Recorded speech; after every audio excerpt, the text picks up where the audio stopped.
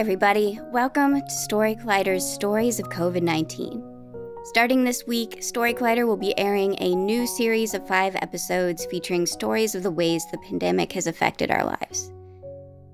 It's been an honor to document these stories, which are sometimes raw and emotional, sometimes whimsical and silly, sometimes complex and thought-provoking. After this series, we're going to continue working with storytellers to document this period in time, but we will be focusing on other subjects as well.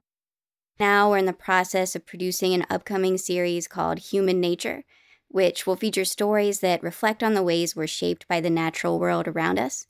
So that's stories about conservation, about climate change and fieldwork, wildlife and plant life, and natural disasters. We're really excited about this series. If you'd like to be a part of it, please do send us your story pitch at stories@storycollider.org. In the meantime, we're delighted to share more stories of COVID-19 with you. In today's episode, we look at how the pandemic has affected our work lives. Our first story is from graduate student Laura Kojima. It was recorded last February at her home in Athens, Georgia.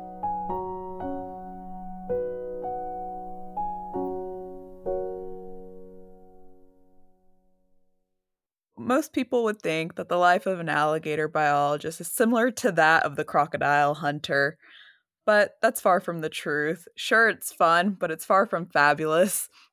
For starters, I start my day off before I go trapping by retrieving frozen raw chicken from a -80 freezer that has a dead alligator carcass in it. Good motivation to start off my day.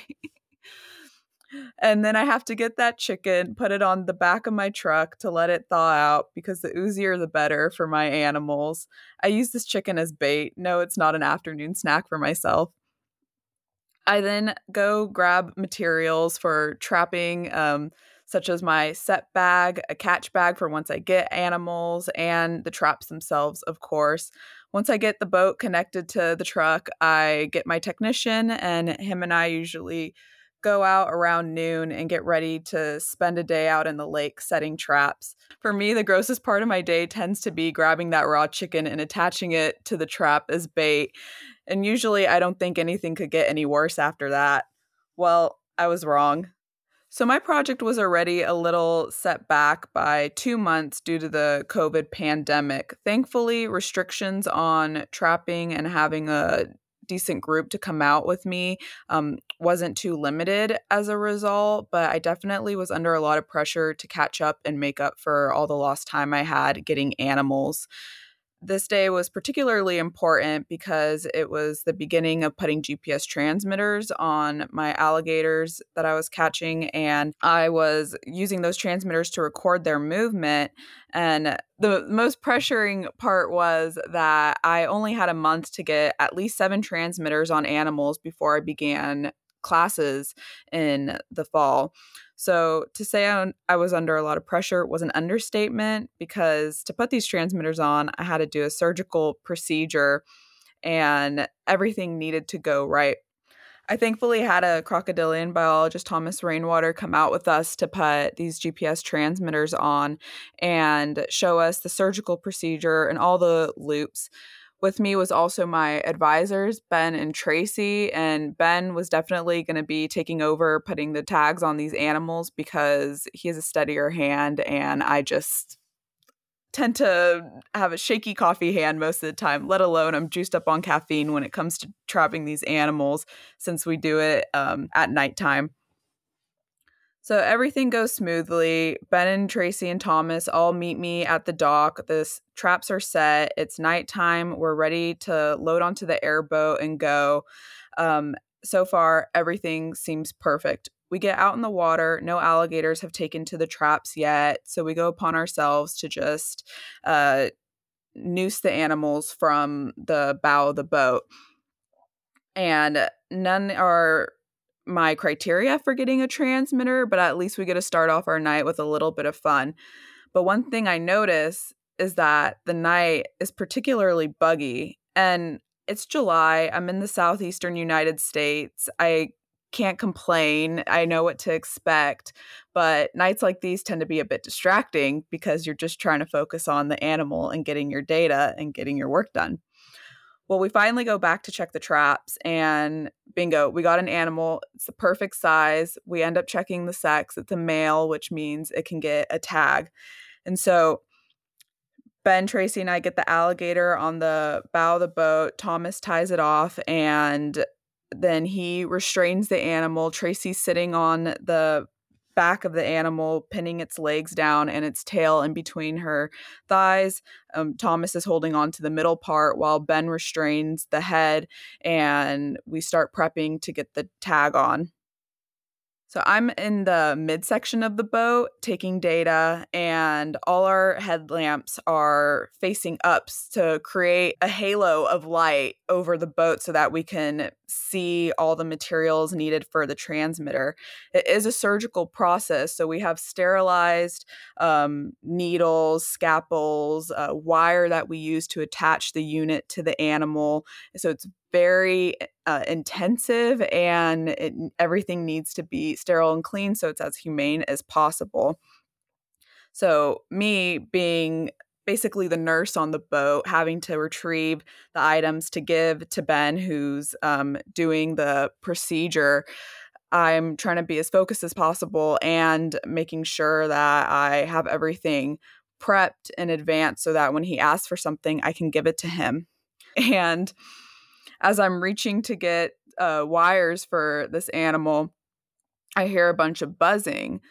And I made the mistake of wearing my hair back, even though I'm aware that it's a very buggy night. And all of a sudden, I hear a bunch of loud bzzz all around me. I swat the bugs away, thinking there's no way they'll get any closer. And I also grab my headlamps and face them the other way just so they can not get attracted to anything surrounding me, especially my 6 earrings I have on my right ear that I know they're most likely gravitating towards. Well, my efforts did not end up working the way I wanted because the buzzing got louder and louder to the point that a bug ended up going into my ear. I took a moment to think to myself, this could not actually be happening. The timing was so awful. And here I am with a twitching head, just trying my best to not have a full on panic attack because there's a bug who's freaking out inside my ear. I paused because I figured maybe he'll leave. There's no way it's actually going to stay. And no luck, nothing. It just kept going and going. It sounded like it honestly went deeper as the minutes passed. I try to play it off and quickly hand Ben the next amount of materials that he would need. I can tell he could tell that something was wrong because he looked over at me quizzically and just kind of was waiting for me, considering I'm such an open person, to tell him what's going on. But quite frankly, I was embarrassed. All that was going through my head in that moment was, one, I'm sure the safest way to get a bug out is by going to the hospital, and there's no way in hell I'm going to the hospital during a pandemic because an insect is stuck in my ear. 2, how can I potentially remove this bug without anyone noticing? Because there's no way I'm asking them to help me. And 3, maybe Google will have an answer. And of course, Google did not have an answer. And I knew better than to trust WebMD, even though they did have one good piece of advice, which was stop sticking things in your ear if you're trying to remove this bug. However, I didn't listen. I grabbed my pencil that I was using to take notes, put tape on it, sticky side up, stuck that in my ear in hopes that I can get the bug out in that fashion with no prevail. Then I get my headlamp, I stick it inside my ear, seeing if maybe the source of attraction could potentially get the bug to follow it out. But no, nothing happened. And so I finally grab a pair of tweezers that thankfully were sterilized at least. And I give them a quick look before deciding otherwise I need to just give up and go back to doing my work.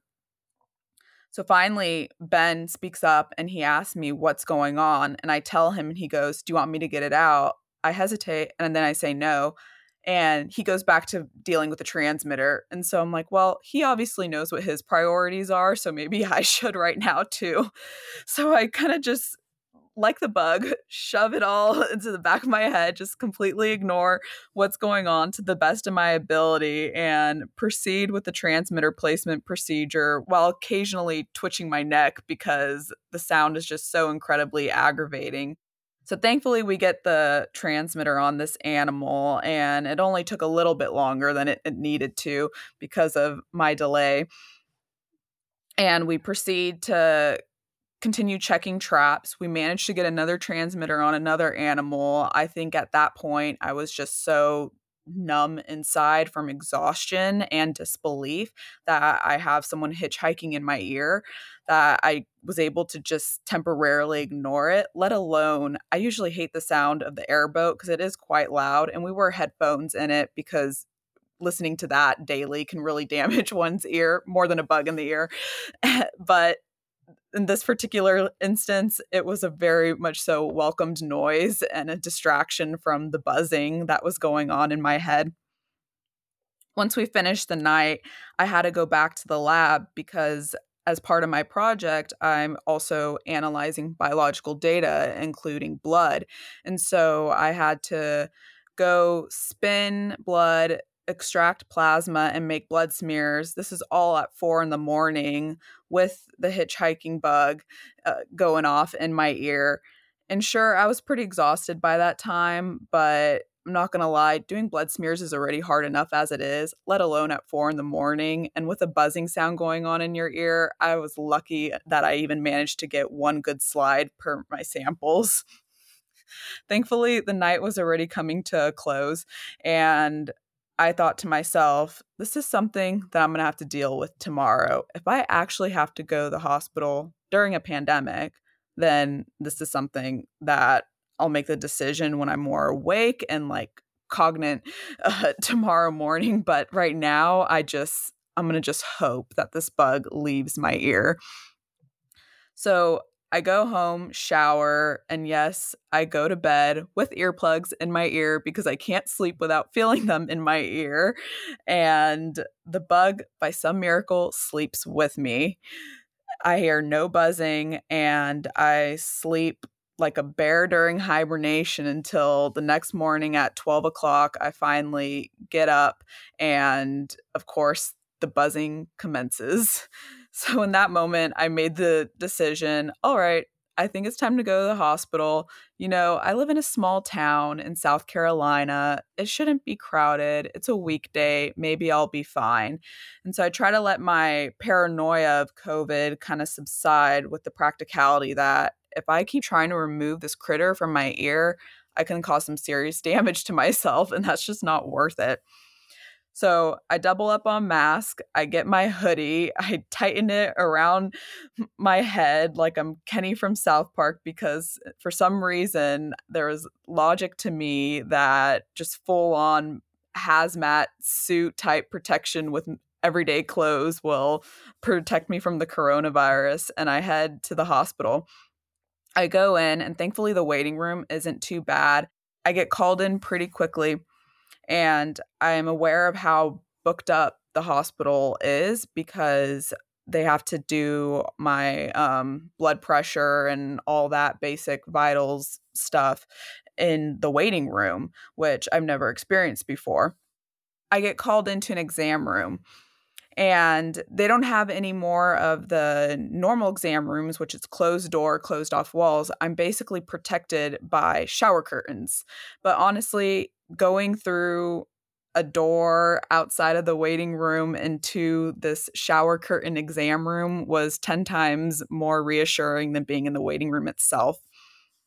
A physician's assistant comes in and meets me, asks me basic questions, and we get down to it. I tell him what's going on, and honestly, I think it takes him a minute to realize that my condition that I'm coming in for is absolutely absurd, because the look on his face goes from stoic to just pure joy in a matter of seconds as he realizes that he has to deal with something so mundane but also very far off from the virus.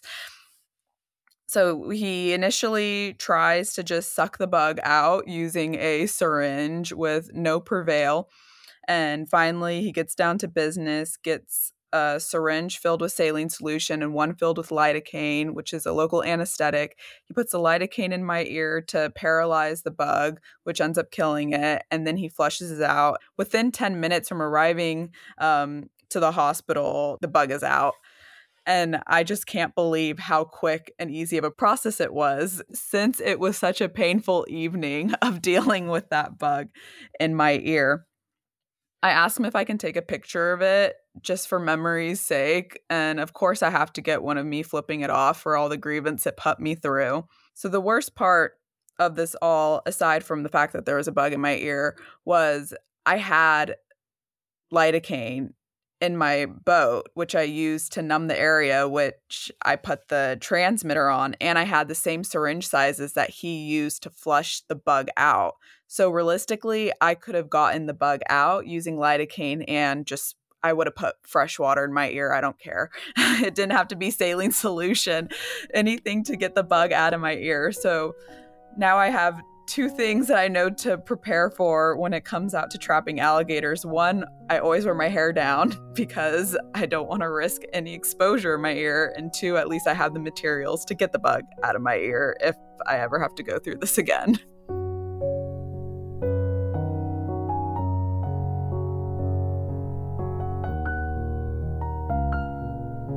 That was Laura Kojima. Laura is a graduate student with the University of Georgia looking at the consumption risk associated with alligator movement off the Department of Energy's Savannah River site, a former nuclear reactor plant that has reservoirs that are occupied by alligators that is connected to a river where public hunting occurs. Before we move on to our next story, I want to take a moment and let everyone know about a new reward that we're offering our Patreon subscribers. For those of you who aren't familiar with Patreon.com, it's a platform where you can sign up to contribute a certain amount of money every month to a project that you love. And in return, the creators of that project offer specific rewards.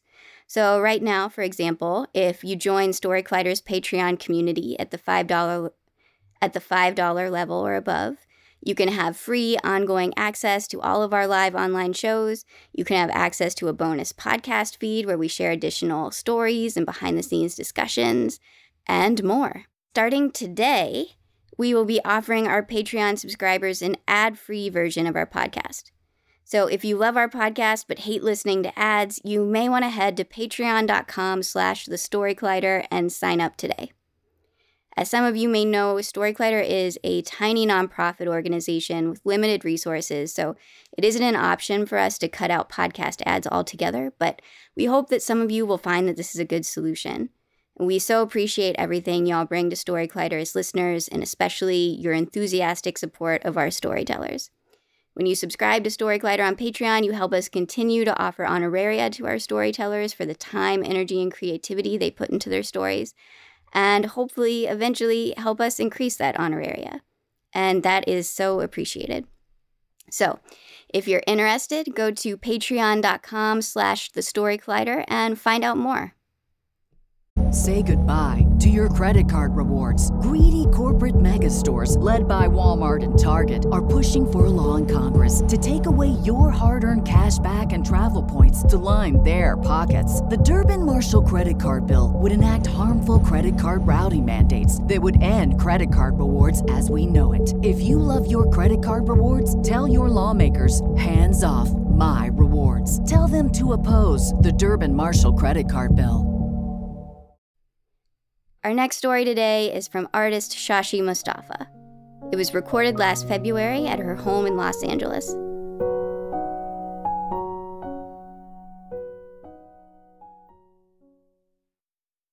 I'm driving to a factory at 5 a.m., expecting to pull up in a dirt lot and see pipes blowing smoke. I actually pull up to what looks like an office building with a normal asphalt parking lot. They take my temperature at the front, I check in, and I sit on the sofas in the lobby while waiting for the orientation to begin. Other new employees who are part of the orientation start trickling in and join me on the couch. I notice they're all in their 20s or early 30s, they're all people of color, and they're all wearing off-brand clothing. One guy has a tattoo on his face, and my mind goes toward the direction of judging him, but then I stop myself from being a total shallow bitch.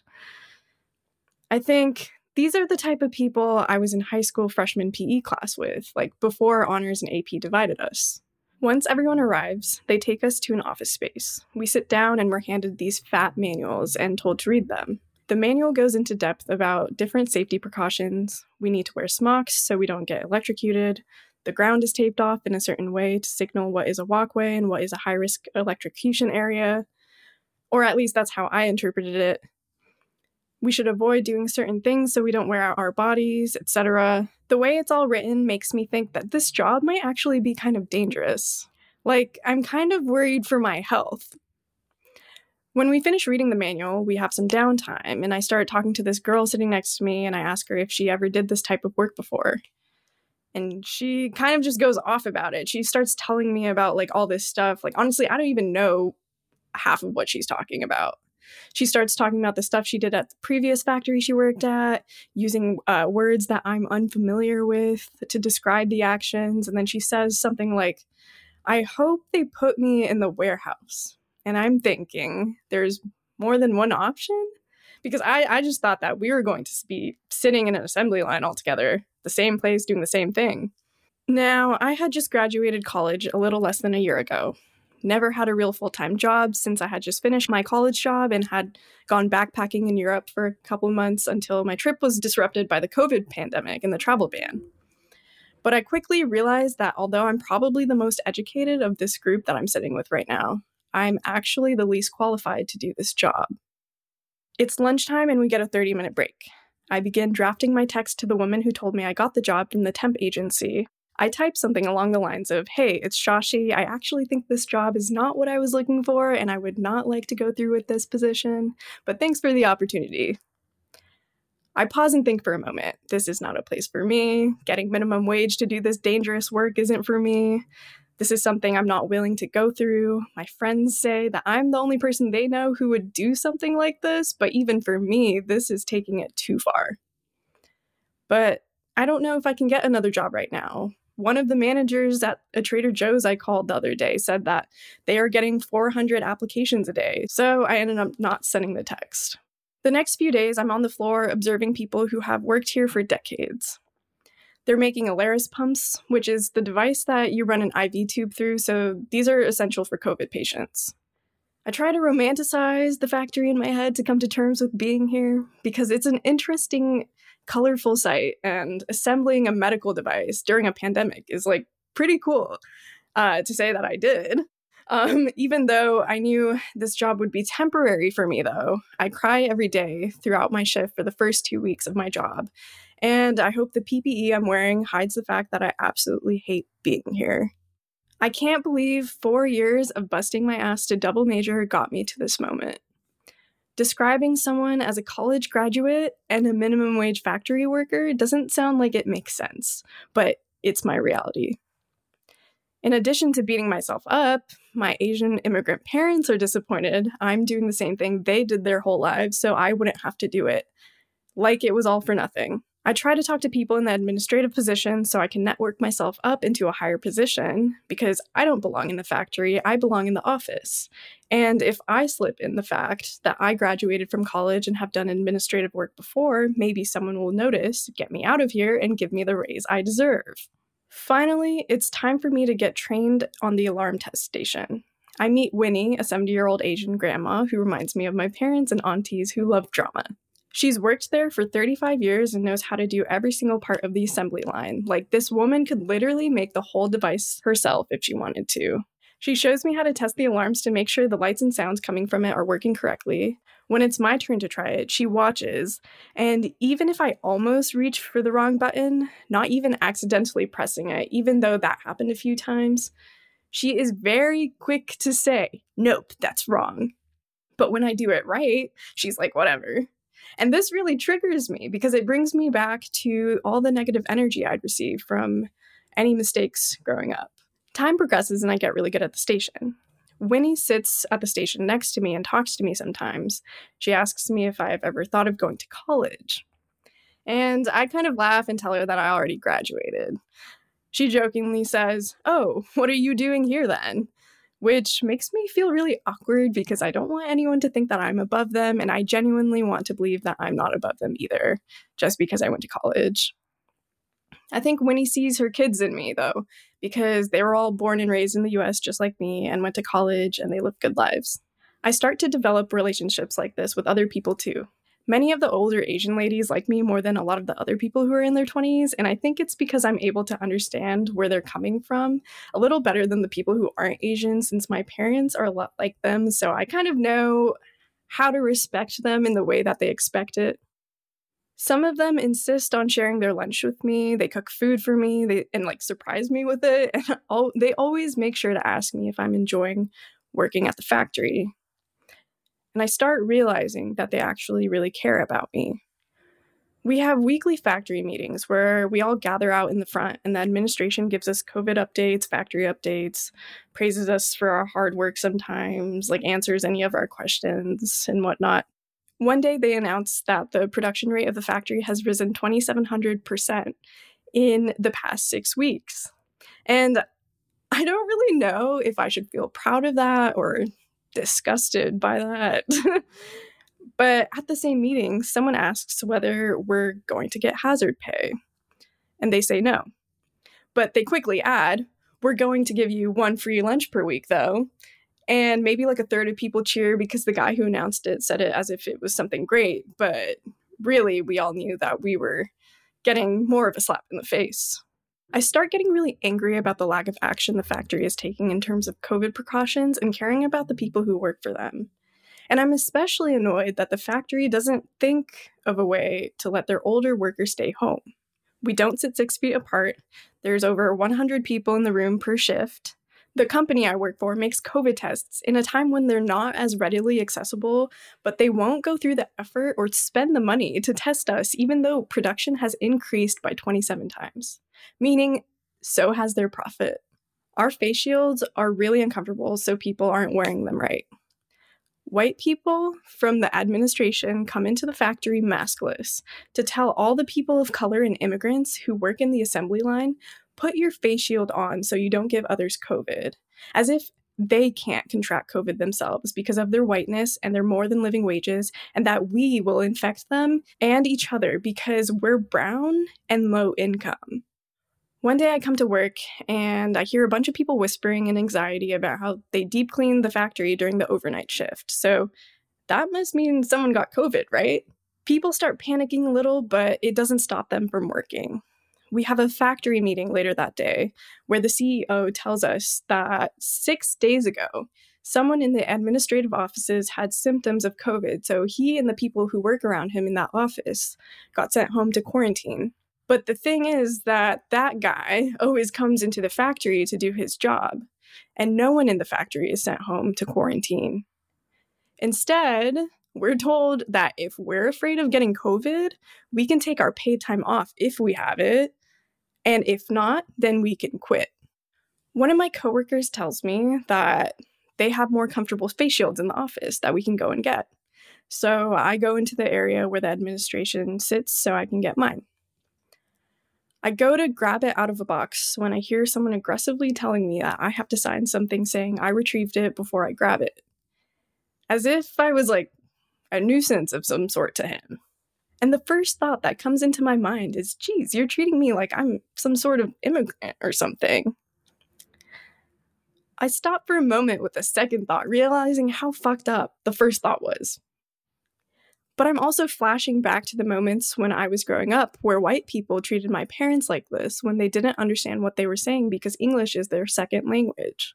Additionally, I'm realizing that I'm just another brown-skinned factory worker to all of them. People assume I'm uneducated, low income, and maybe an immigrant, but that doesn't mean I or anyone else should be treated like that, right?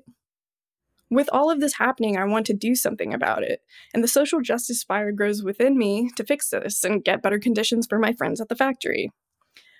But there are so many people here for the long run, and I heard so many horror stories from people I work with about the factories they used to work at. So it seems as if this place is actually a place they enjoy working, and they're able to overlook the shitty parts of working here because this factory gives them a workplace they want.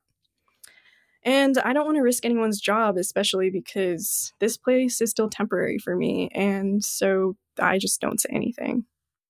Finally, after 6 weeks of working at the factory, I get a job that is more on track with what I studied in school and the career path that I'm on. It's my last day. Everyone tells me that there are fighter jets honoring pandemic heroes flying above the factory at noon and that we all have to go outside to see them. Noon comes around and I'm standing with one of the younger people I became friends with at the factory. Her name is Tui. She asks me about my next job and I tell her, well, I have a degree and I'm going into a job where I can use the skills for my degree. She tells me that she has a degree too, and I feel a little embarrassed that I assumed she didn't.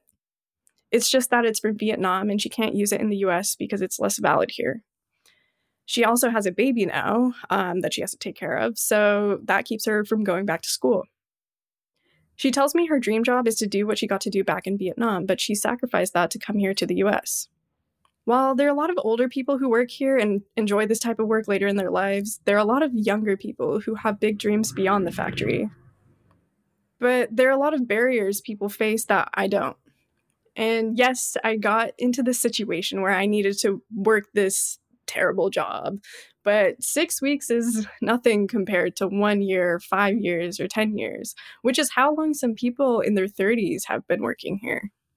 People who work at the factory sleep in their cars because the commute home is too far.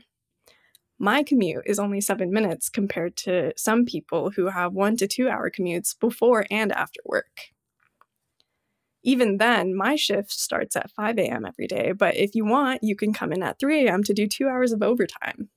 And you'd think that only a couple people come in at 3, right? But actually, the reality is that most people come in at 3 to make the extra buck. And I'm one of the few who don't come until 5 because I want to sleep more. And rightfully so, everyone gives me shit for it. But also, I'm privileged enough to not need the extra money. People cut their fingers on the job and don't complain. They're in constant pain from doing the same motions over and over again every single day. And when we aren't at work, I hear beeping noises ringing in my head for the rest of the day into the night when I'm going to sleep. And I can't imagine how it's like to be someone who's worked here for 35 years, like quite a few of them have. These are literally the hardest hustling people I've ever worked with. We're still standing outside waiting for the planes to fly over us, and I glance over to the other side of the parking lot to see administrative workers flashing peace signs and taking photos with this giant banner that says "Heroes Work Here." The fighter jets finally come and fly over us, and they just go in this straight line and then disappear. Then we all line up to get our temperatures checked so we can go back into the factory and continue assembling until the end of our shift. People are kind of muttering in disappointment because we all thought the jets were going to do tricks and stuff and like draw stuff in the sky.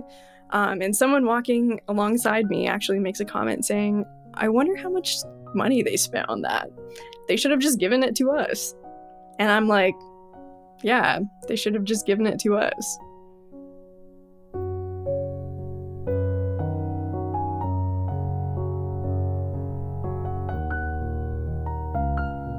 That was Shashi Mustafa.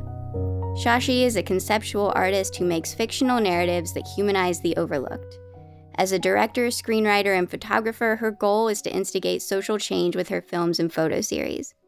In addition, she's a social media content creator and host for Waste Ed, a sustainability channel, and In the Now, a kindness and social justice channel. Story Collider is so grateful to Laura and Shashi for sharing their stories with us. Story Collider is also very grateful for the support of Science Sandbox, a Simons Foundation initiative dedicated to engaging everyone with the process of science. This podcast series is produced by me, Erin Barker, with assistance from Story Collider's Deputy Director Nissa Greenberg and Senior Podcast Editor Jun Chen. Special thanks goes out to Story Collider's board, our Interim Executive Director Leslie Griesbach-Schultz, and our Operations Manager Lindsay Cooper, without whom none of this would be possible. The stories featured in today's episode were produced by Josh Silberg and Nissa Greenberg, respectively. Our theme music was composed by Eva Gertz of the Fulton Street Music Group. Until next Friday, this is Story Collider signing off. Stay safe, wash your hands, wear a mask, love each other. Thanks for listening.